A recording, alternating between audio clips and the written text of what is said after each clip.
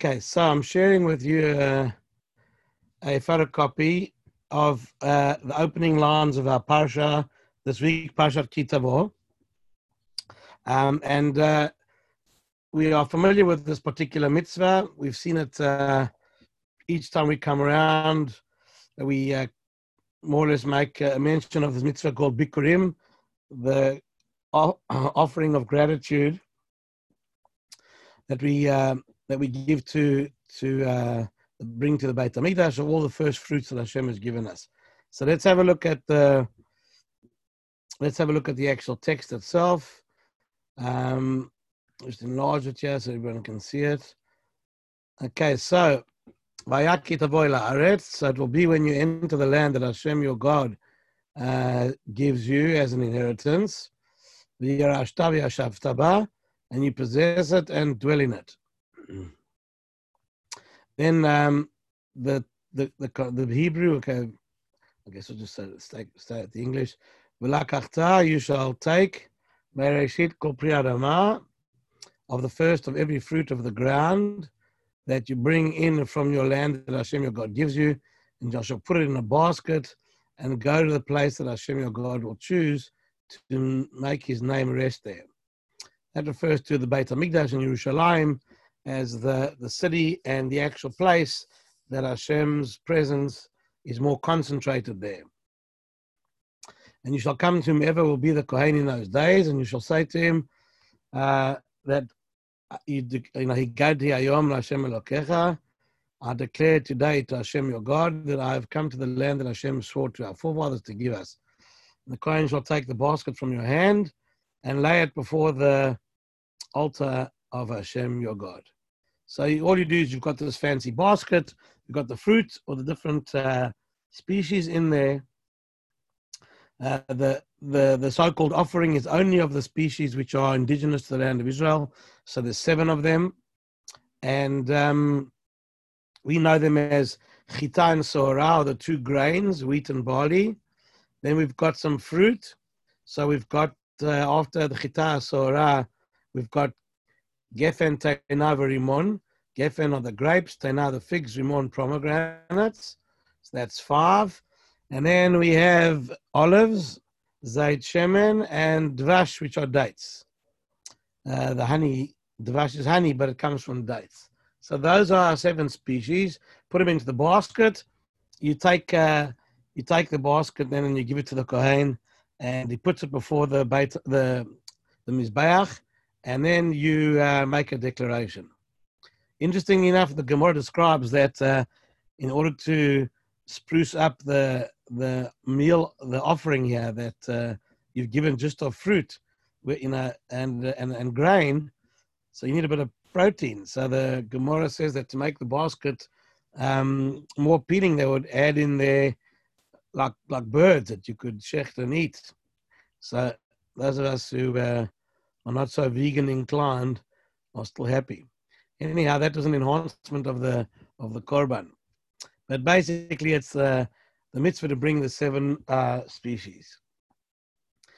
So besides bringing them, putting them in a basket and bringing them to the Mizbeach, putting them down at the Mizbeach, you then got to declare something. You have to say something, like a kind of a kiddush. You have to make a declaration. So then you shall call out and say before Hashem your God, Arami Oved Avi, and Aramean tried to destroy my forefather. He descended to Egypt and sojourned there, few in number, and there became a nation, great, strong, and numerous. The Egyptians mistreated us and afflicted us and placed hard work upon us. But then we cried out to Hashem, the God of our forefathers, and Hashem heard our voice, saw our affliction, our travail, and our oppression. Hashem took us out of Egypt with a strong hand and outstretched arm, with great awesomeness and with signs and wonders. So these 4 verses, these 4 psukim, 5, 6, 7, and 8, we know this well from the Haggadah. That makes sort of like the body of the Haggadah text that we analyze. But here, there was an additional verse here, and he brought us to this place, and he gave us this land, the land flowing with milk and honey. And now, behold, I have brought the first fruit of the ground that you have given me, Hashem, and that is the end of the declaration. And then you shall lay it before Hashem your God, you shall prostrate yourself before Hashem your God.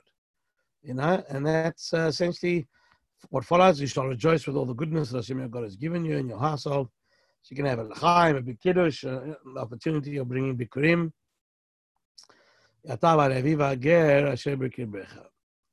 Okay, that's the basic story of these of this mitzvah called bikurim, of the first fruits. Okay, so now what I want to try and show you is as follows: that this mitzvah of bikurim, it consists, according to most, of a yearly bringing of the first fruits from one's field to the Kohen and the Beit HaMikdash. I say most because there are opinions that claim that you only brought the first fruit, first meaning not of the season, but rather first of the actual species, or first of the actual plant or fruit tree. So what it would mean is that you had a fruit tree in your garden. Let's say you had a fig tree. So the only time you would bring bikurim is the very first time that fig tree matured and produced figs. Then that's the first of that tree, as opposed, that because it talks about the first of the ground. What is the first of the ground mean? So there's an interesting argument. Is it the first of the season, or is it the first of the actual tree? So that new tree that matured to the level where it could give a fig, once you've taken the fig from that tree, there's no mitzvah of bikurim any longer that particular tree. So an interesting just what the argument is, but I think most of Meforshim explain it as the first of the season. Now, interesting enough is looking at the mitzvah of bikurim. It helps us actually understand. So in other words, all these little processes that are included here help us understand a brocha that we make after enjoying any one of the 7 species. Now, as you know, if we take the grains and we turn the grains, take the wheat, we turn it into bread, then wheat being such the so-called core substance that we eat, bread. So the brocha becomes a motzi lechem min haaretz, and that is like the so-called most elevated brocha that we have in the area of grains.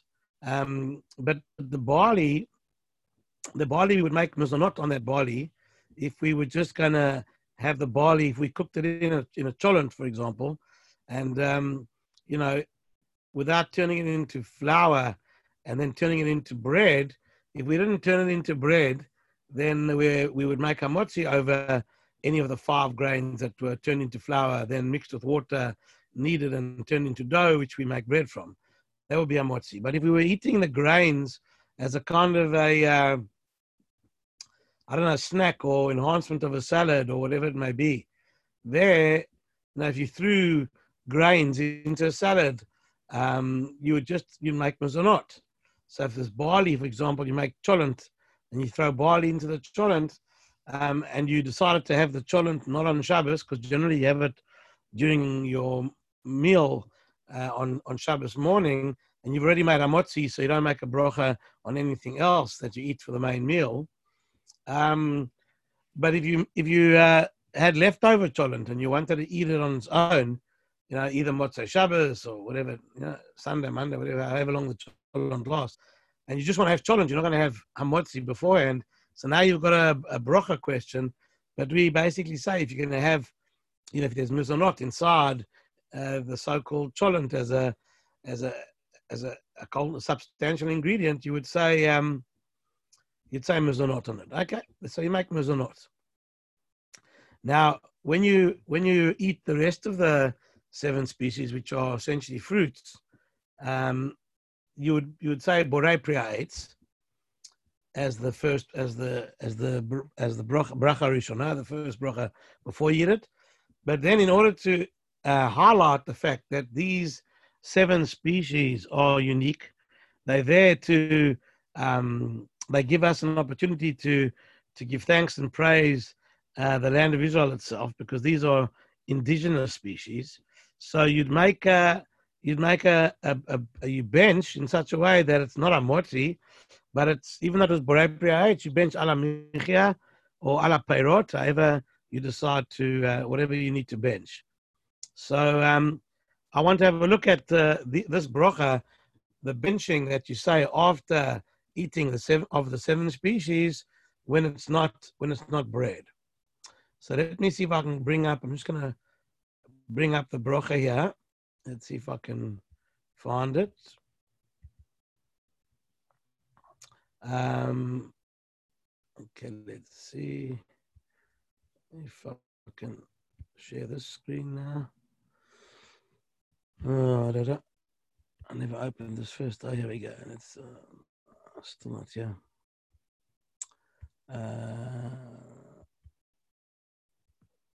Is that? Can you see that now? Just let me know if you. No, you wouldn't be able.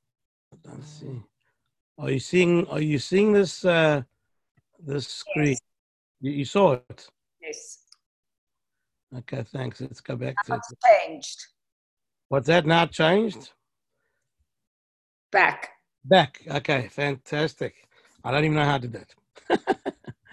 So, okay, let's have a look here. So this is again a basic photocopy of the brocha. So you see over here, it tells us that the following blessing is recited after partaking of grain products other than bread or matzah made from any of the 5 grains: wheat, barley, rye, oats, or spelt. So that's the first 2 of the 7 species. Then grape wine or grape juice, grapes, figs, pomegranates, olives, or dates. So essentially, any one of these are the 7 species, and this is the bracha that one says after eating them. So as you know, this is called by a number of names, but we refer to it as ala michya because it's just the first phrase it's normally stated, and that's after grain products. If we just had wine, you'd say ala gefen priya gefen, and if you just had fruit, you have ala eitz priya eitz. If you had all of them, so that's how you'd say the bracha.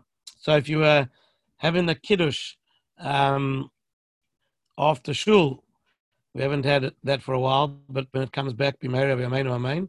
So when we have a kiddush, and so if you're going to make kiddush and have wine, you're going to then have mezonot, cake, and make ala michya after that. And then if you grab some grapes, then you'd basically say all 3. And you just read it. Just go straight through. Baruch atah Hashem Elokeinu melech haolam, ala michya v'ala kala, ala gefen priya gefen, ala eitz v'priya eitz. That's how you'd say the bracha if you had all 3. And you give over this bracha, which we're going to go through now quickly. So this bracha, what really is going to be the launch pad for our discussion, is the title of the bracha. In the Mishnah calls it or the Gemara calls it a ma'ain shalosh. Now here it's translated as the 3-faceted blessing. Now what's interesting is that here ma'ain shalosh, the footnotes tell us that the sages instituted a special blessing of thanks to be recited after partaking of the 7 species, for which the Torah praises Eretz Yisrael. And this blessing is known as bracha achat ma'ain shalosh, literally a single blessing that is an abridgment of 3, because it summarizes the 3 scripturally ordained blessings of Birkat Hamazon. Actually, the 4th blessing too, yes, as the notes, is included. See the further commentary, but the title does not allude to it because the 4th blessing is rabbinic in origin. Okay, so essentially, what this bracha, what we refer to this bracha as ala michya, really the official name is of it is a ma'ain shalosh. It is a contraction of the big benching. And the big benching, meaning like the benching that you say over bread. So there you had the first bracha was azan et hakol. So birkat azan is bracha number 1. Al haaretz v'al hamazon bracha number 2, and Bonei Yerushalayim is number 3. So they've taken those three themes and they've contracted it into a so-called little statement relative to the big benching. And that's why it's called Ma'in Shalosh. Now, what's interesting is like this. This title is telling us that this brocha is a kind of an abridged version, of the Birkat Hamazon. Now, when you tell me that something is abridged, then you expect to see the themes that were in the big benching in this little one. So, Ala Mechia, then we could expect it would contain, only the ideas that exist in the big benching, and without any embellishment, without any additional themes. But here's the interesting thing: we're going to go through the brocha now, and we're going to try and see, that there are. We're going to try and see what the themes are, and we're going to be surprised to see that there are ideas, themes inside this brocha which aren't in the big benching, which throw a big question on our whole story. Why do we call it an abridged version of the big benching when it's more than just an abridged version? So let's just have a look.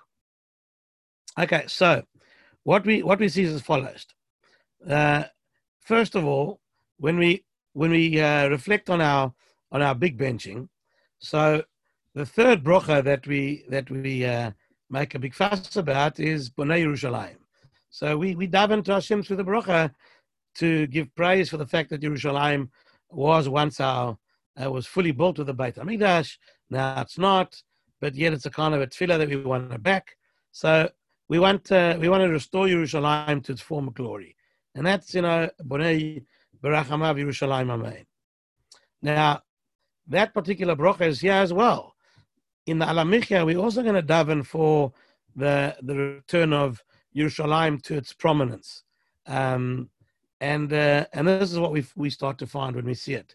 But we're going to compare the two. So what do we say? Blessed are you, Hashem, our God, King of the universe.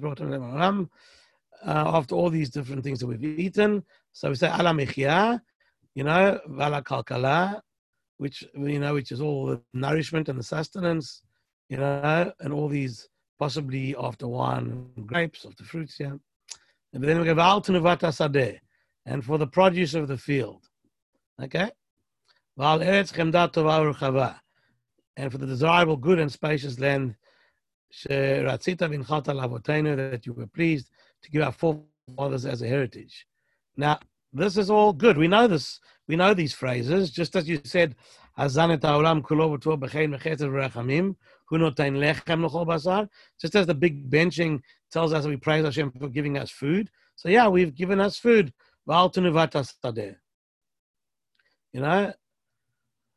So but we also know that in the big benching we say, Nodeh Lecha Hashem Elokeinu, Al Shinchalta Lavotenu, Eretz Chemda Tova Urchava. That's in here as well. So this is all good. So far so good that we've got an exact abbreviation or abridgment of the big benching. Fine. So look what we say over here.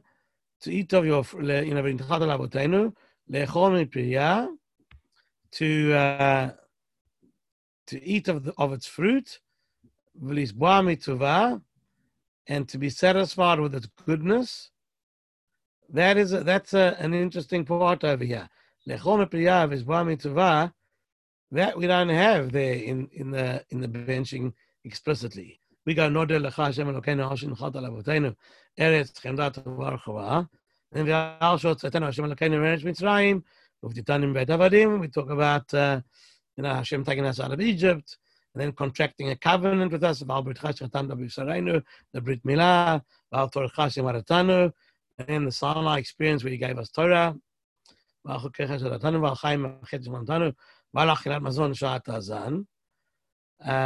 then we say,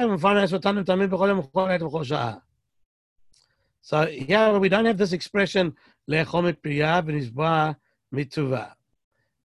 okay, so that's one area we don't have. Now, one could actually say that, all right, the truth be told is that we're talking, we don't say it in the big benching because we're benching over bread. Yeah, we're benching over fruit, so we'll call it mipiriyah. Okay, that's so we could possibly answer up by saying that that's why this is slightly new because it's referring specifically to fruit. Okay, so not a major question. We understand why it's slightly different. But now we come to an expression that we know well in the big benching. We go Rachaim na Hashem Elokeinu al Yisrael Amecha V'Yerushalayim Yerecha V'Al Shem Kvodecha. So far, so good. And now we add in something. V'Al Mizbechecha, or some people say V'Al Mizbechecha, V'Al Heichalecha. So yeah, what are we saying? We're saying, have mercy, Rachaim Hashem Elokeinu al Yisrael Amecha V'Yerushalayim Yerecha. Have mercy on Am Yisrael, Yerushalayim, Tzion, which is the Beit HaMikdash. And then we add in, V'al Mizbechecha, or V'al Mizbechecha, and your altar, V'al Heichalecha, and your temple. That's interesting. We haven't had that before. Why in the big benching we don't talk about the Mizbeach? So we want to know why. Why would we talk about? Why don't we talk about the Mizbeach in the big benching, and yet we talk about the Mizbeach over here in the shorter version, of Alamechia. So this is interesting. Yeah, again, this part is new. That's also in the big benching. This we don't have in the big benching. That we ask Hashem to help us make aliyah and gladden us in its rebuilding, and let us eat from its fruit and be satisfied with its goodness, and bless you upon it in holiness and purity. So this whole extra line here,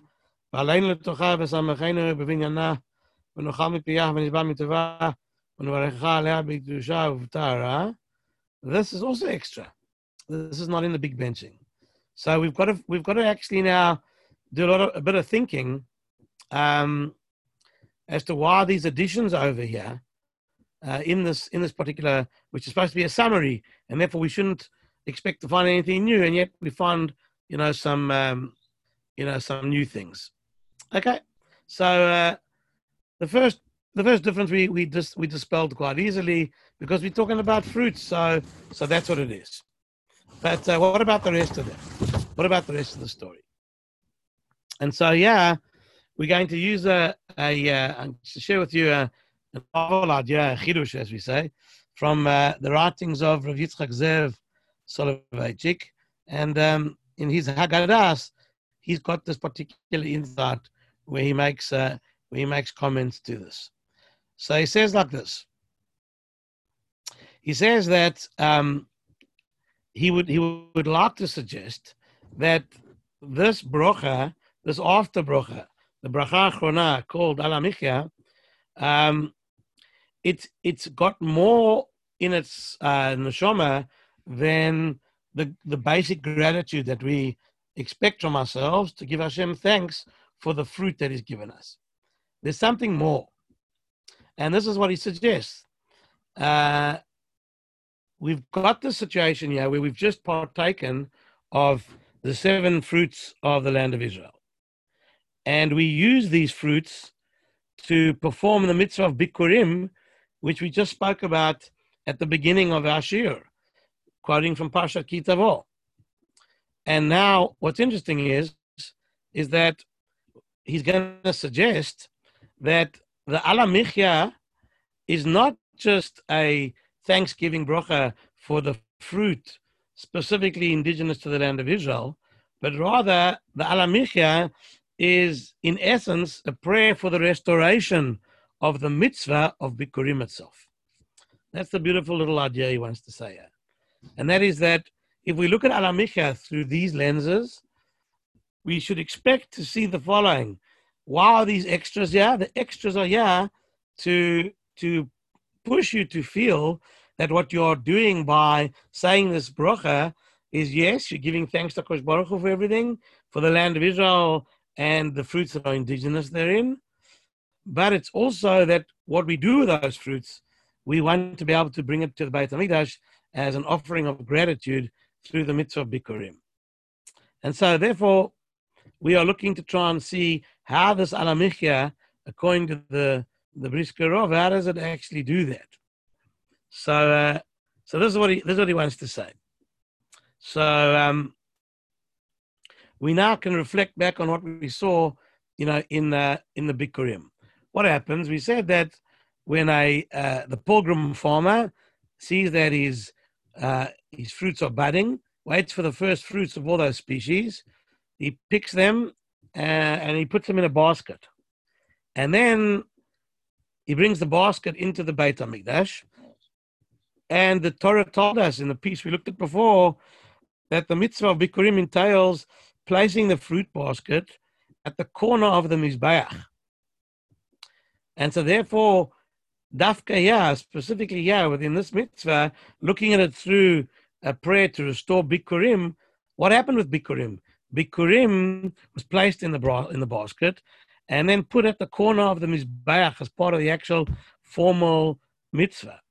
And therefore, after partaking of these species, so we ask Hashem, number one, to return us to his land so that we may eat again of its special fruits. And two, to rebuild his Mizbeach, to let the Beit HaMikdash become rebuilt, or put the Mizbeach back together again, so that we can again bring those first fruits as Bikurim. Because without the Mizbeach, you've got nothing to put the Bikurim next to. So that's why you want Rachem Hashem Elokeinu al Mizbechacha, of al Mizbechecha, alech alecha. You want that Mizbeach back in order, in order to deal with, to be able to do the mitzvah Bikurim again. Now, we want HaKadosh Baruch Hu to bring us back, to Yerushalayim, because we can't do this mitzvah anywhere else. That's where you have to do it. And we ask Hashem as well to have Rachmanos on us, on all these areas. And we also ask Hashem to allow us to go up to the Beit HaMikdash. But it's interesting to be happy, to rejoice in the building of the Beit HaMikdash. What do you think that tells us? Why would there be this concept of asking Hashem dafka for us to be sameach when Yerushalayim is built and the walls, in a sense, are restored? And so, what's interesting is as follows. We need to consider some of the details of the mitzvah of Bikurim. So there was a whole procession when the mitzvah was performed. The Mishnah has a beautiful description of how people were so encouraging of farmers from all over the country to come in and bring the Bikurim. They would line the streets leading up to Yerushalayim with all sorts of stalls. People would set up a kind of a ran show, and as people walked or came riding by on their various animals into the city, they could stop and buy things, have something to drink. Then all the people would come and sing and dance as each pilgrim came in there, with their Bikurim. So there was a real element of simcha that was part and parcel of the mitzvah of Bikurim as well. So again, it's to restore everything that goes with the Bikurim, the simcha that's there as well. And when you came in and you brought the Bikurim into the Beit HaMikdash and you gave it to the Kohen, so the owner would say, the pilgrim farmer, he makes his declaration, and he brings this, he gives thanks through this declaration, and he says it in the courtyard of the Beit HaMikdash. Now, in order to get into the courtyard, you need to have this. You need to be tahor. You need to be spiritually pure. So purity. This v'nochami piyah means when varech ala b'ktusha v'tahara. Tahara is purity. So there, it's also an appropriate adjective for the bringing of Bikurim, as entrance to the temple grounds was permitted only to those who were tahor, ritually pure. And the Bikurim themselves had to be, like Truma, have to be kept in a state of purity. So that's why this terminology is also apt over here, because it describes the details what we need to appreciate as we contemplate the nature of this bracha. So essentially, what we're basically saying to each other is that this Al HaMichya bracha has got an added dimension of depth to it, simply described by the Brisker Rov as a prayer for the restoration of the mitzvah of Bikurim, and all the additions that we asked ourselves about, why they're there, why they're emphasized. They're there because they have a sort of an implied prayer to Hashem to put all these variables in the equation so that Bikurim, first fruits, can be brought again to the Beit HaMikdash. So you need Yerushalayim intact. You need the walls around Yerushalayim intact. Without the walls, there's an element of Kedusha which is not complete. And without that element of Kedusha, of sanctity, you can't bring the Bikurim. So that's why we've got Big Tusha. We've got to be the pilgrim farmer has to be pure, and the fruits have to be spiritually tahor. That's why it's over tahara. The whole process was done and brought with it an element of simcha. So it's a simcha for the rebuilding of the temple, and a simcha because that was the procession. That everybody reacted to this procession with such joy. In fact, it's interesting that this concept of reacting to the pilgrims coming up to Yerushalayim, and everybody would line the streets and welcome them, and it turned it into a whole story with the season. I mean, the Bikurim started coming Shavuot time, so there was already a simcha in the air if you started bringing Bikurim for Shavuot. But throughout the whole entire season of Bikurim, from Shavuot all the way through to Hanukkah, you've got summer more or less. So everybody's traveling, and there was always this ability to welcome people there. It's an interesting comment that a number of Rabbonim have made with regard to this idea. Rav Soloveitchik made this comment, and I saw it also in the writings of Rav Yaakov Kamenetsky. They use this description that the Mishnah has of the people greeting, everyone coming. So can you imagine you've got like you've got stores that are lining the streets, and everybody's selling their wares. And as a pilgrim farmer, anybody would pass, everybody would stop what they were doing and give them a big shalom aleichem and a lechaim, and who knows what else they would do. But it doesn't exactly make for constructive, focused work over here. I mean, if you're trying to do something, and every 5 minutes, some pilgrim farmers, walking past you going, Shalom Aleichem, nice to see you, bring in Bikurim. You have to stop, you have to stand up, and you have to wish them well. It can become quite an exercise. So, interesting, just to explain or give a deeper insight of what this meant. So, the comments that the Rav and Rav Yaakov Kamenetsky I saw in this Sforim make is that the Gemara teaches us a principle. And that is that in order to give a person encouragement to do any mitzvah, not just mitzvah Bikurim, but any mitzvah, if you are in the presence of somebody who's about to do a mitzvah, in order to encourage the person and in order to demonstrate that the mitzvah is beloved unto you, the custom is to stand up. So the custom is to stand up for the person because the person's about to go and do a mitzvah.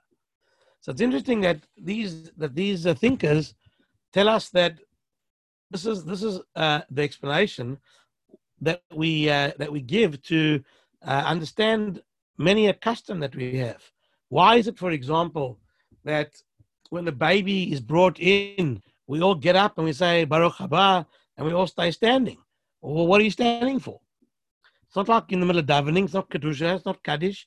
Why are you standing for this? For the whole, the story of the bris, the whole procedure. The reason is because you're standing in honor of the mitzvah, to show that the mitzvah of Brit Milah is beloved unto us and that it deserves an elevated level of focus and respect. And so all the people that are part and parcel of passing the baby down, giving it to the Kisai Shel Eliyahu and to the father or the grandfather as Sandik, and the moil is about to do a mitzvah. The father of the son is about to do fulfill an obligation of the Torah. we stand whenever we are in the presence of somebody who's actually about to do a mitzvah. So we just don't often think of it that way because we just, we're not used to being in that environment. How many times are you actually in the presence of somebody who's about to do a mitzvah? So, for example, if I'm sitting down in the lounge or at the dining room table, and in a very, very rare occasion that I would be ready to go to shul before before candle lighting, and I'm sitting there reading or learning, and in come the girls to light candles. So they're about to do a mitzvah. I would get up and stand up for them to show that the mitzvah of lighting candles. I don't just ignore it and say, hey, it's girls, it's your mitzvah. Thanks for the candles. You got to show that every mitzvah needs respect and love, and therefore we get up and we stand up when we see anybody doing a mitzvah. If you think about it, ask yourself the following question, and that is, when a chosan and a kala get married, the chatan comes into the shul and the rabbi will say, please stand. As the chosan walks in, we all stand up for him. Now, why are we standing up? So it's sort of natural to us, which is also good. But the chosan's about to go and do a mitzvah. It's about to marry his bride. You stand up for a mitzvah. So there could be a number of reasons why we're standing. Even if you say that the marriage, the actual formal process isn't necessarily a mitzvah, but it's a kind of a rabbinic expression of the Torah law of getting married. But maybe getting married isn't the mitzvah. Maybe having children is the mitzvah, and you need to. In order to have children, you need to get married. So, according to that line of thinking, you'd stand up because the chatan and kala are king and queen on that day, and you stand up for royalty. According to those who think that there's a mitzvah to get married per se, irrespective of children, then you're standing up because the chatan is gonna perform a mitzvah by marrying his bride. And the last example, just to share with you, is that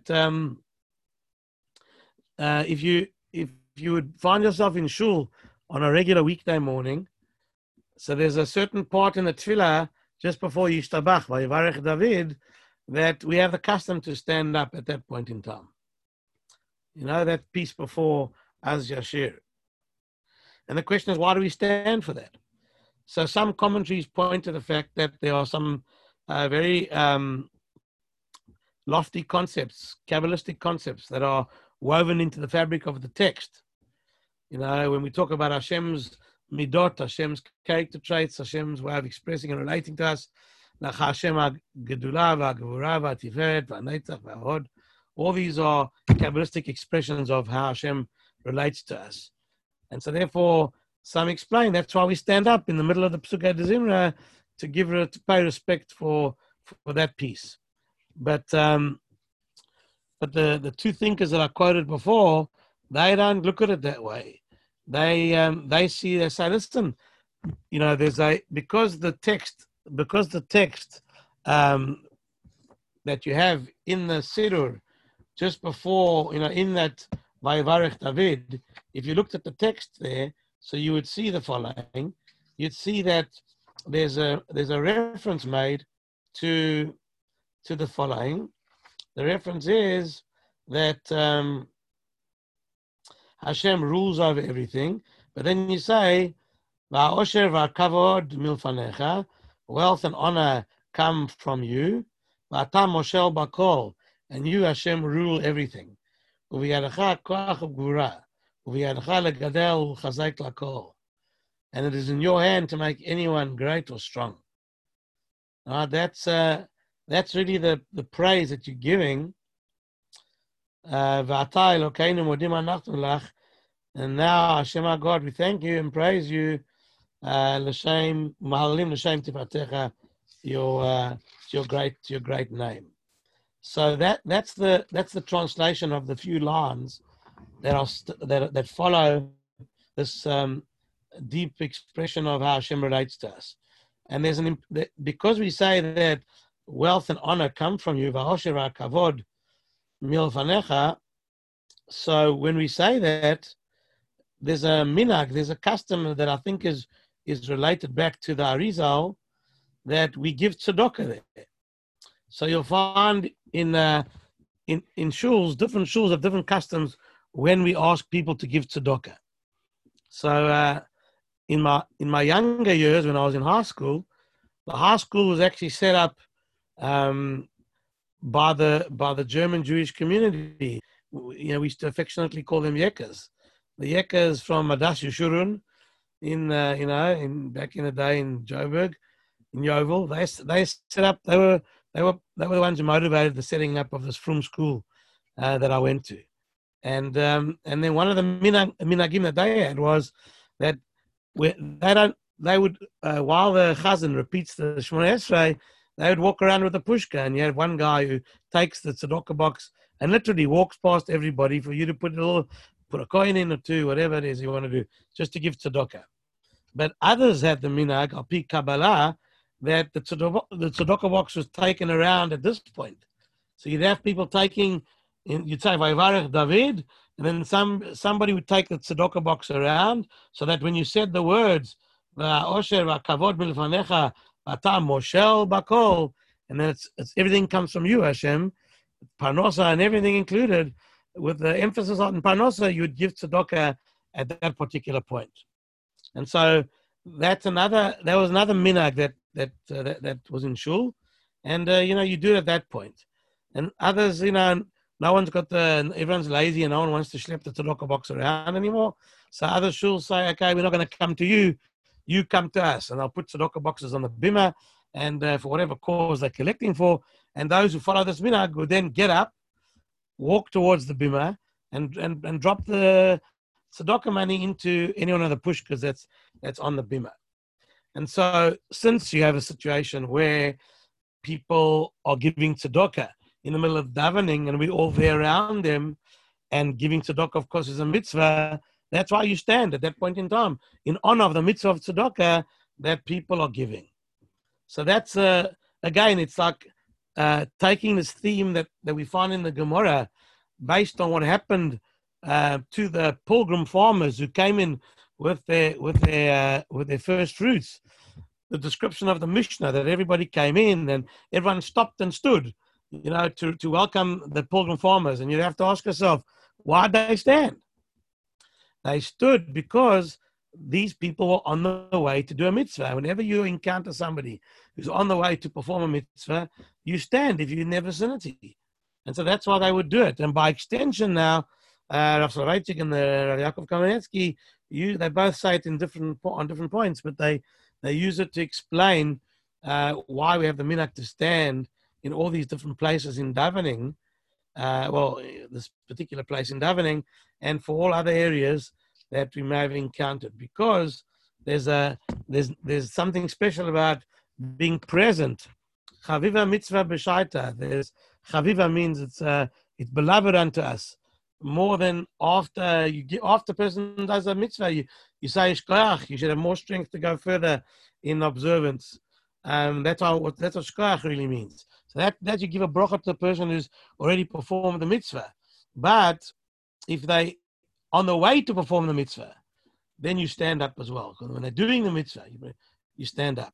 And so this really is a description of a part of the simcha. Maybe that chaviva mitzvah b'shaita is part of that v'samchenu, that we have a mitzvah of simcha as well. Of course, in the way that the text in the bracha talks about, the simcha is about the binyan hamikdash, so we can do the mitzvah. But maybe there's also a kind of a reference here that there's an element of simcha because we are all in the presence of these people who are doing mitzvot, and we all stand for them as they do it.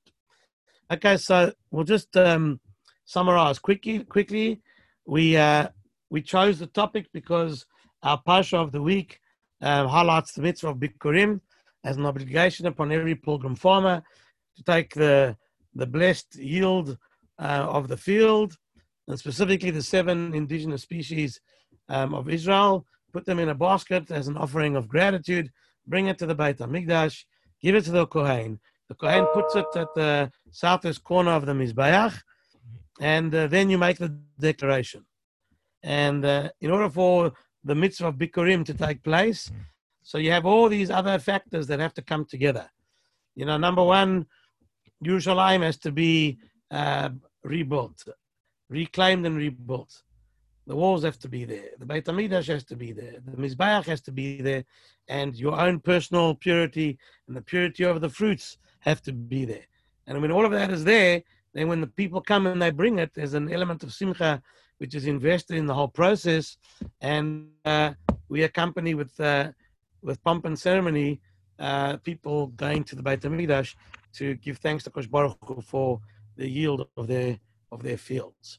And therefore, as a result of this, when we look at the Al HaMicha Bracha, which is called Ma'in Shalosh, we were surprised to find that there were extra details that weren't in the big benching.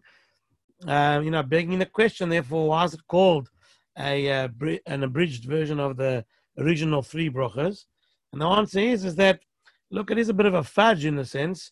It's Ma'in Shalosh, but it's more than that. It's Ma'in Shalosh, but it's really a bracha that you say after benefiting as a prayer for the restoration of the mitzvah of Bikurim, which need all those factors to come together.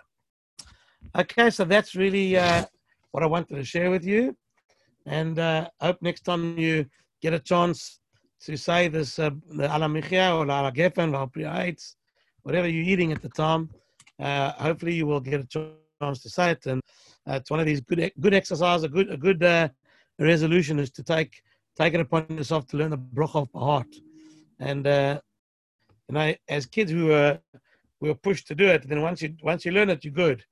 But if you never had the opportunity, it's a good bracha to learn off by heart, so you don't forget to say it when needed, and you don't have a bencher with you.